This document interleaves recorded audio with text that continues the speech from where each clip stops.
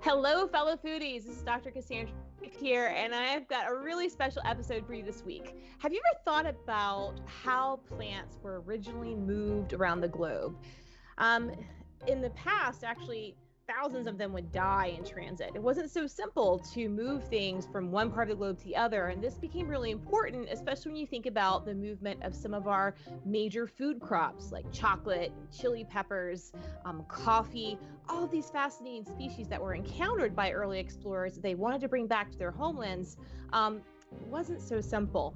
And then came along a little innovation known as the Wardian case. And today I'm really excited to speak with an author who's written a fantastic book topic of the Wardian case. I've got Luke Keogh on the line.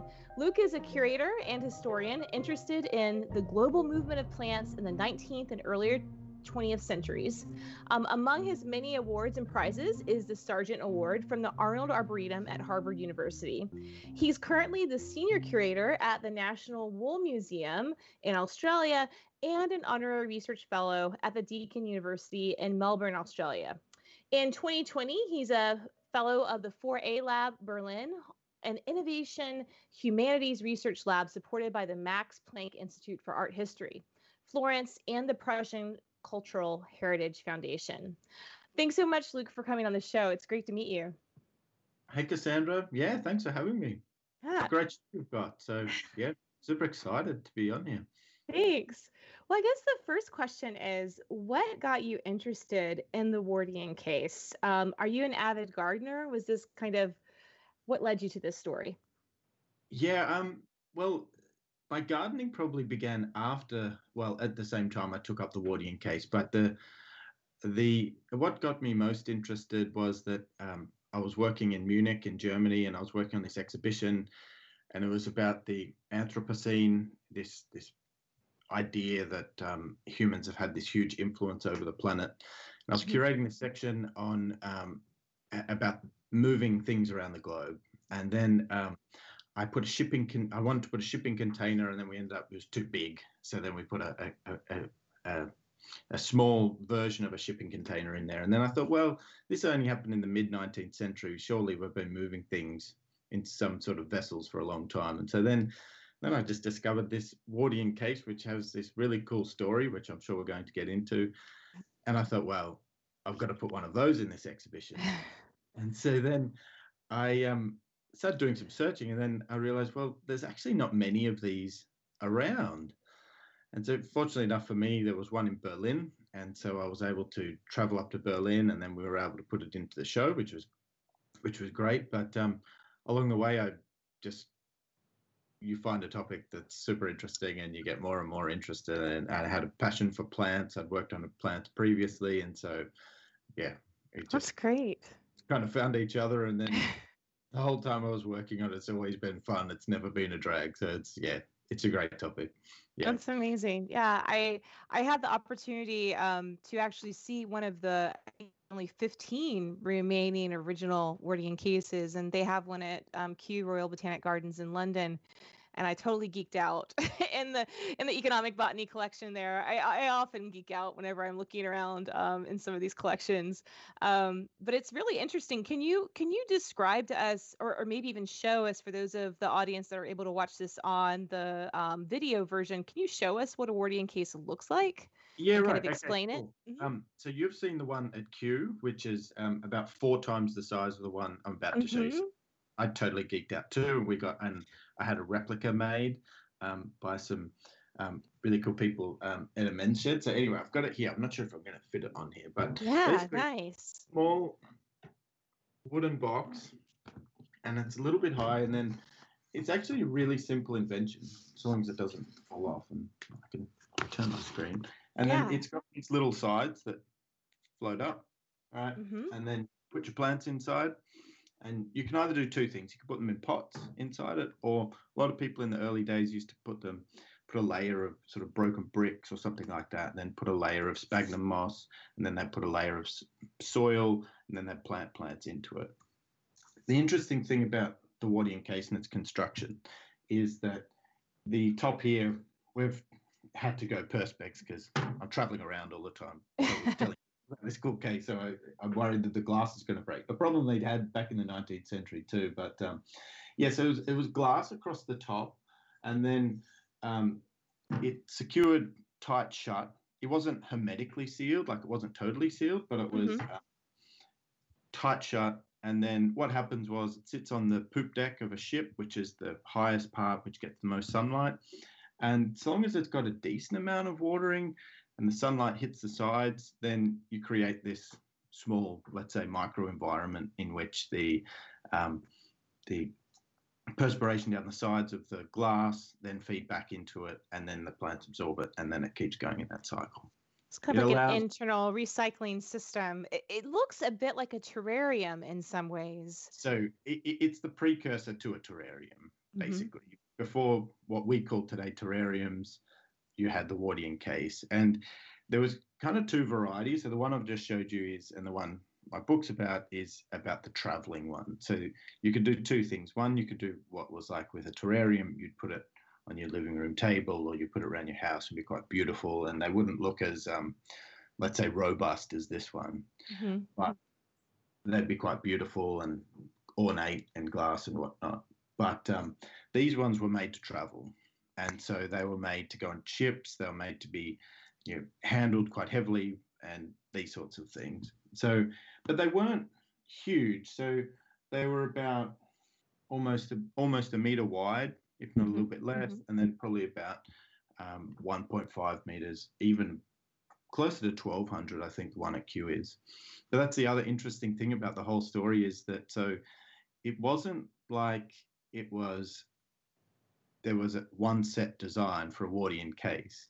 It was, and maybe we'll talk about Ward in a second, but it's this idea of the Wardian case that you could put plants enclosed in these boxes and you could send them on a ship and they could survive for long periods of time.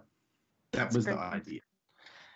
But botanists all around the world just then went and started to use them and make them in very different ways. So you get ones that are really big and ones that are a bit smaller and these sorts of things. So they were quite a vernacular style of vernacular technology or something like this. So great. Yeah. So this is all during what period in history do these become really popularized? So it happens from about the 1830s, and basically in 1829, this amateur doctor, Nathaniel Bagshaw Ward. Would you like me to tell you a story? Yes. Tell us about Ward. Yeah, absolutely. It's kind of it sort of starts with Ward. So 1829, there's this doctor, avid gardener, passionate botanist, but an amateur, right? And he discovers that he buries a moth inside a bottle, and then he's waiting for the moth to hatch. The moth hatches, and then he realizes inside the bottle, well, wait up, this little fern has grown in here. And he thinks, well, I can't get that fern to grow outside. So if I were to do something similar with my ferns in these glass cases, then it could be quite interesting. So this is 1829. He goes on experimenting with these plants under glass and all these sorts of things for about 5 years. And he's a pretty cool guy because he's really well connected to a lot of different botanists in London. He's living in London, right? And that's the other important thing about his plants under glass, that it's really, we could imagine London, Industrial Revolution, it's really dirty. So to grow plants in the city is a tough thing to do. So therefore, under glass. One of his good friends owns a nursery, and one of his good friends and he gets talking, and they say, well, this would be a good method to move plants. And so then they do it. 1834, they pack up 2 of these boxes, probably a bit different to this one, and they put it on a ship, and they also happen to know a ship captain as well, so that's fortunate. He's well connected, yeah. Yeah, well, that's one of the points, but he is well connected. But and they send on the longest journey you can, and they send it to Australia. And the journey takes about 7 months, and the plants arrive flourishing. The ship captain writes back something. Your experiment for plants, sending plants alive at sea, is a profound success, or something along those lines. Because before this, what was it like to ship plants at sea?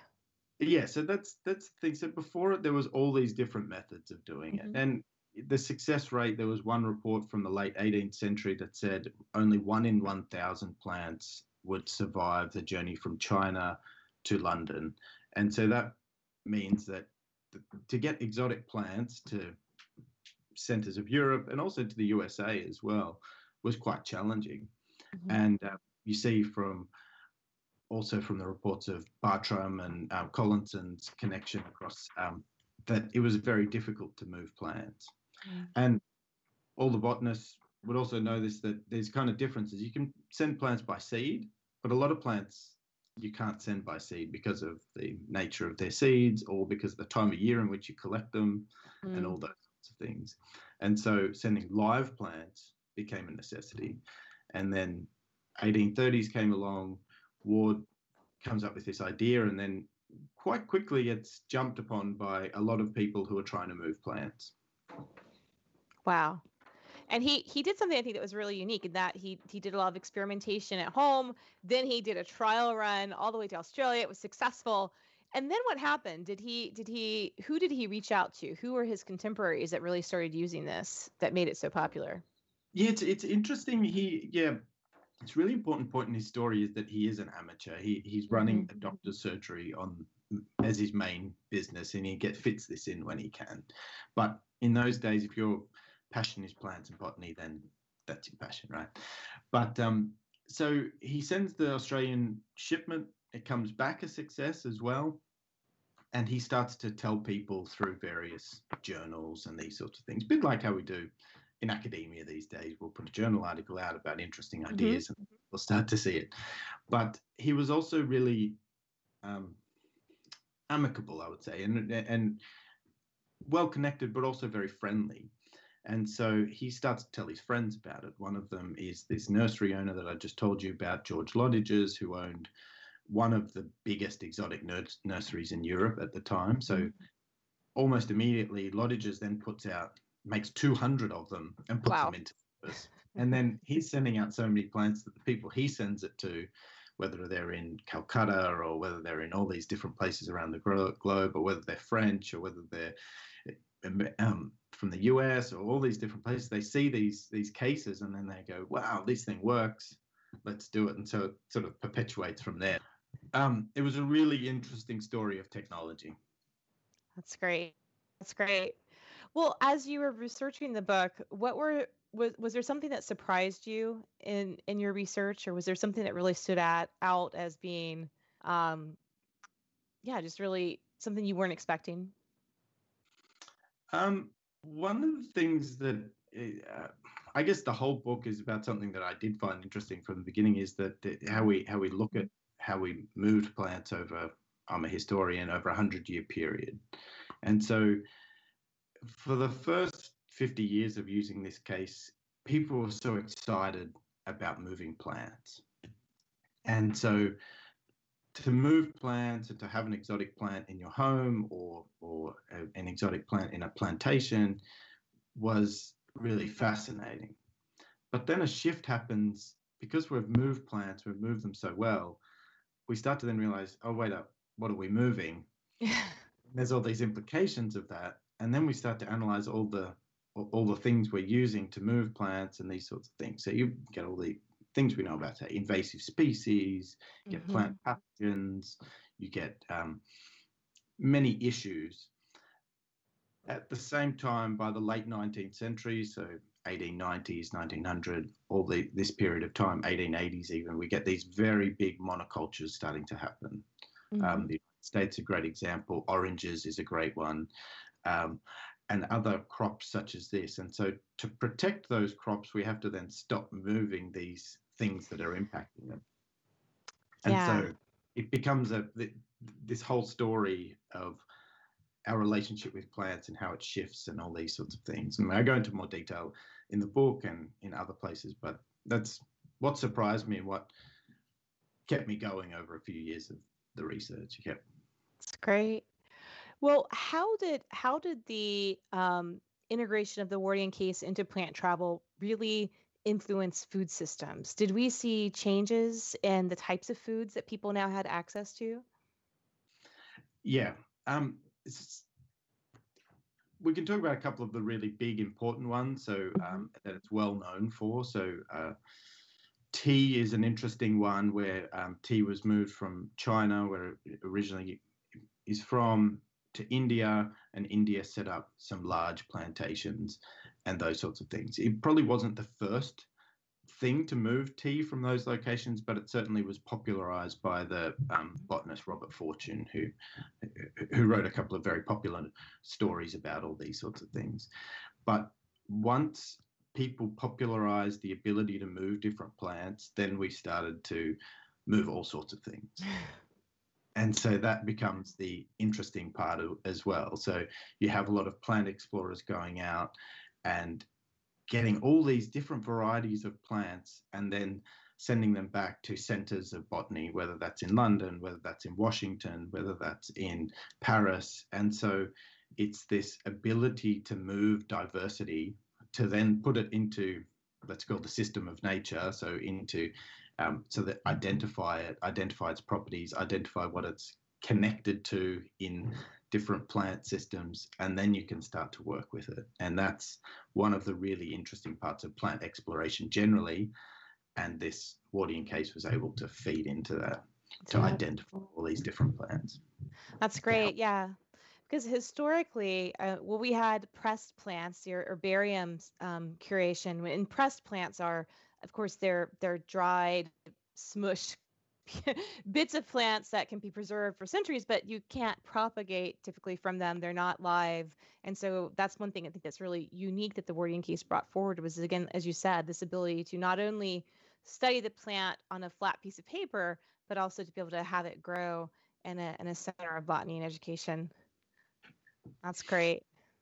And it also helped botanic gardens to become such important places, these storehouses of diversity as well, of live plants. And then it allowed people to then engage with them, to come, to see them, to enjoy them as well, which is super cool. And we still have them today. That's great. That's great. Well, were there any other major impacts that you found in your research?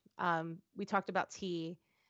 Were there other major crops that were impacted through this? Yeah, some really important ones were moved by the Wardian case. So, and a couple of them good examples. So coffee was a really interesting example because clearly it had been moved prior to the 19th century, but then once you had the ability to move it in large scale, then you could move it in these Wardian cases, which is really interesting. Another scholar, Stuart McCook, has identified that coffee rust, that really that disease that impacts it quite heavily, was identified in Wardian cases as being moved. So then we see that not only are the plants being moved for plantations, but then you're also getting the impacts for those plants. The really important one was probably rubber. So rubber still is on our tires, on our bike tires, and natural rubber is also used, really important in the walls of tires. So we haven't moved beyond using natural rubber just quite yet. But rubber, Hevea brasiliensis, is originally from South America. It was collected as seeds by an interesting plant hunter, Henry Wickham, and then it was taken to Royal Botanic Gardens, Kew.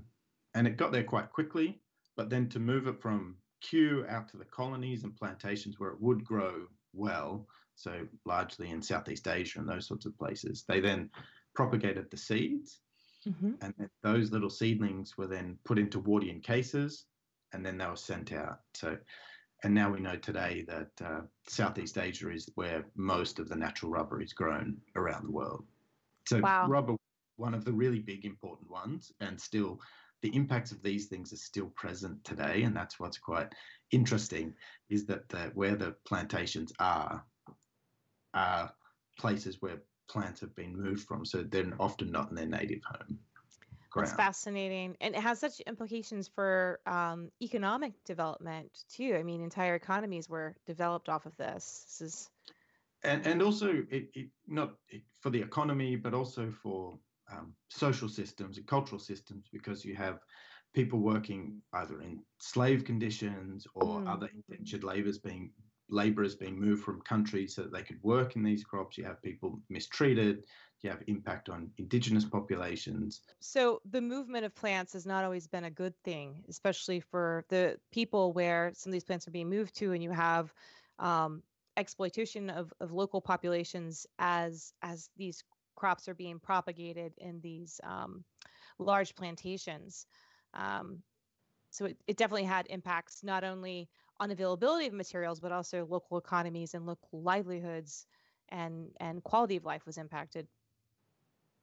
Yeah, so one of the interesting things, and I think one thing that jumped out at me in reading through a lot of the archival sources was a lot of children were employed to move these Wardian cases, and that was quite interesting to hear. There's pictures available of children working with rubber plants in India where they're preparing to be moved on to different colonial plantations and things like that. And so it's interesting that, and this is why I love working with plants as well, is that plants are so fundamental to our society and the way we work and what we eat and what we do, but also fundamental to other parts of how we interact as a society as well. And so I guess there's impacts as well as some huge benefits from the Wardian case. Yeah, no, that's a really good point, and I think it shows it's kind of a preview of where we are today when you think about the movement of people, the movement of species, the movement of pathogens like COVID. The more movement there is, there's definitely some risks that come along with that. Yeah.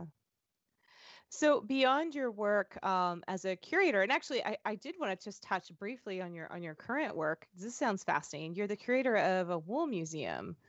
Is that what does that entail? That sounds really fascinating. I'm currently the curator at the National Wool Museum in Australia, and part of that work involves a whole range of things. But Australia was one of the world's biggest wool producers for quite a while, not anymore. And where I'm from in Geelong, in Australia, was the gateway to one of the biggest wool regions that opened up. Let's say one of the later frontiers of Australia. Let's say, and so we put on a whole range of shows, but a lot of them to do with wool. One of the most recent ones called On the Land, which starts to look at how wool works in Australia and some of the really important stories of that, but then how it's impacted upon Indigenous populations. And one of the really cool projects I've worked on was on native grasslands, which is really interesting for, I hope, many of the audiences, that the impact on native grasslands in Australia has been quite great. And there's 99% of them have almost been wiped out. And so, but there's this really big push with regenerative farmers now to then use native grasses in Australia, which is really cool and really innovative. And they're showing that if you feed them to sheep, if you run sheep on native grasslands, you still get the same high quality wool, which is these things that are changing around the world, which is really, really fun. So, yeah. That's exciting. And then after researching your book, we were talking earlier, you've gotten into gardening. What are you growing in your garden right now? In the garden right now, we've got lots of tomatoes coming on, of course, and lots of passion fruits. I live on a really small block, and but we've covered most of it with plants. Thanks to my wife, who's also a landscape architect, so nice. involved with it as well. But we managed as well to get some chickens as well, so that's great. So everything is coming on. But prior to that, it was all covered in cement. So it's this amazing. It's so nice to see when the soil comes back to life, and so that's one of the things that in my book as well I got so passionate about. The end phases is how soil is this lifeblood of our plants, all these things that grow in it, and then to see it in your own garden, to then be growing and coming back to life, and then feeding your plants is super fun. That's fantastic. Yeah. We have we've just prepared our raised beds in our little garden in our backyard, and I have seedlings that are still under grow lights. I'm a little bit afraid to put them outside just yet because we've had some cold snaps. So I'm like, stay inside the warmth for a little bit longer. I need a large Wardian case or a greenhouse is what I really need. When you have your little propagating containers, they're exactly the same principle, right? You open them a little bit more and these sorts of things. But when you have your little propagating container, you're growing your seedlings, it's the same thing. And I always look at it when you're getting your plants ready, and you think that Ward discovered this in the 1830s, but it's typical of one of those great inventions is that it was just such a simple idea. And so Yeah. as soon as everyone sees it, they go, oh, well, of course, I totally understand. Yes, we've got to get these watering cases into process kind of thing. So it's, and you see it in your own garden, which is really cool. Yeah. That's really cool. And So, he never patented his design, did he? So that so was what allowed for many iterations.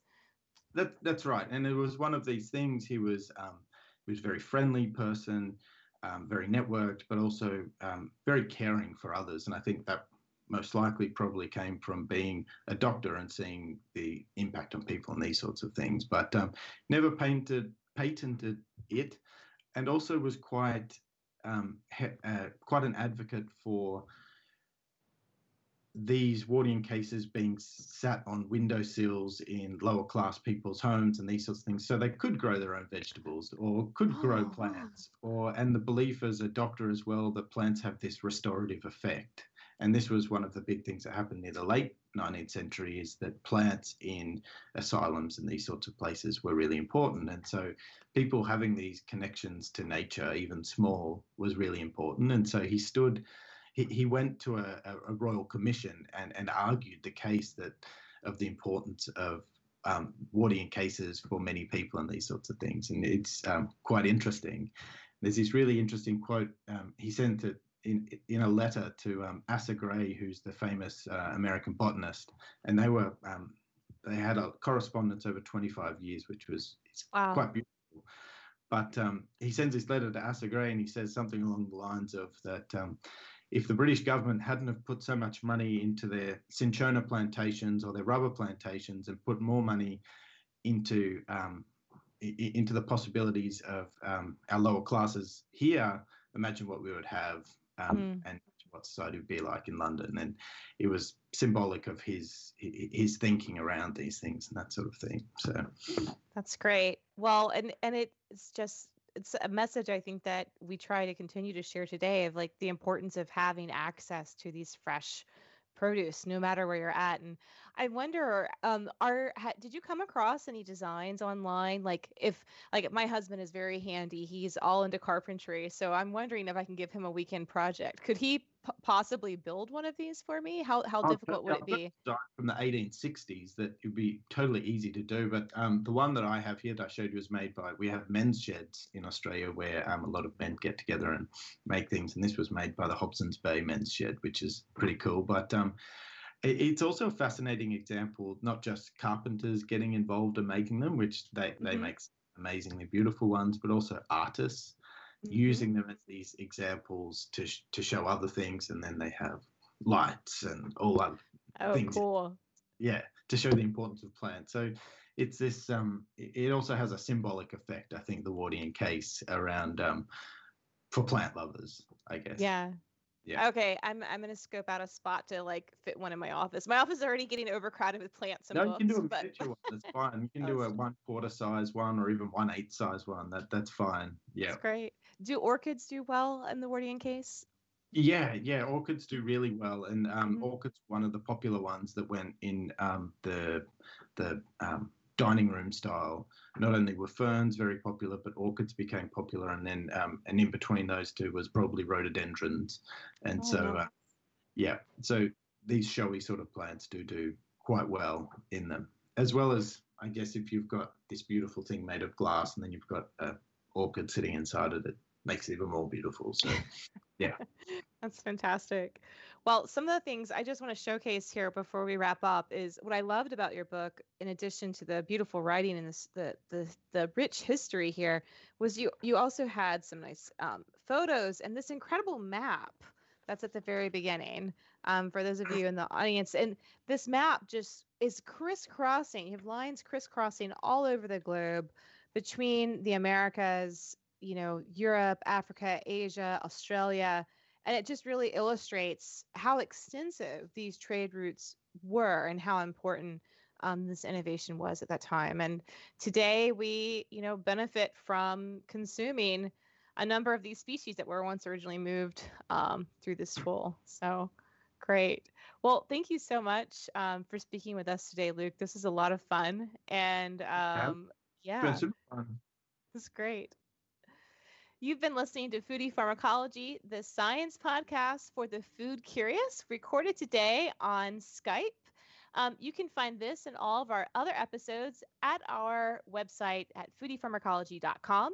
You can also find the video to this episode where we showed some nice images of a real Wardian case along with some shots of the book at our YouTube channel, which is Teach Ethnobotany, under the Foodie Pharmacology playlist. I want to thank the producers, Rob Cohen and Christine Roth from Co-Conspiracy Entertainment. You can also find them at Co-Conspiracy TV or their publishing house at Rothko Press. Thanks so much to everyone for listening, and I hope you'll stay healthy out there, and I'll see you next time.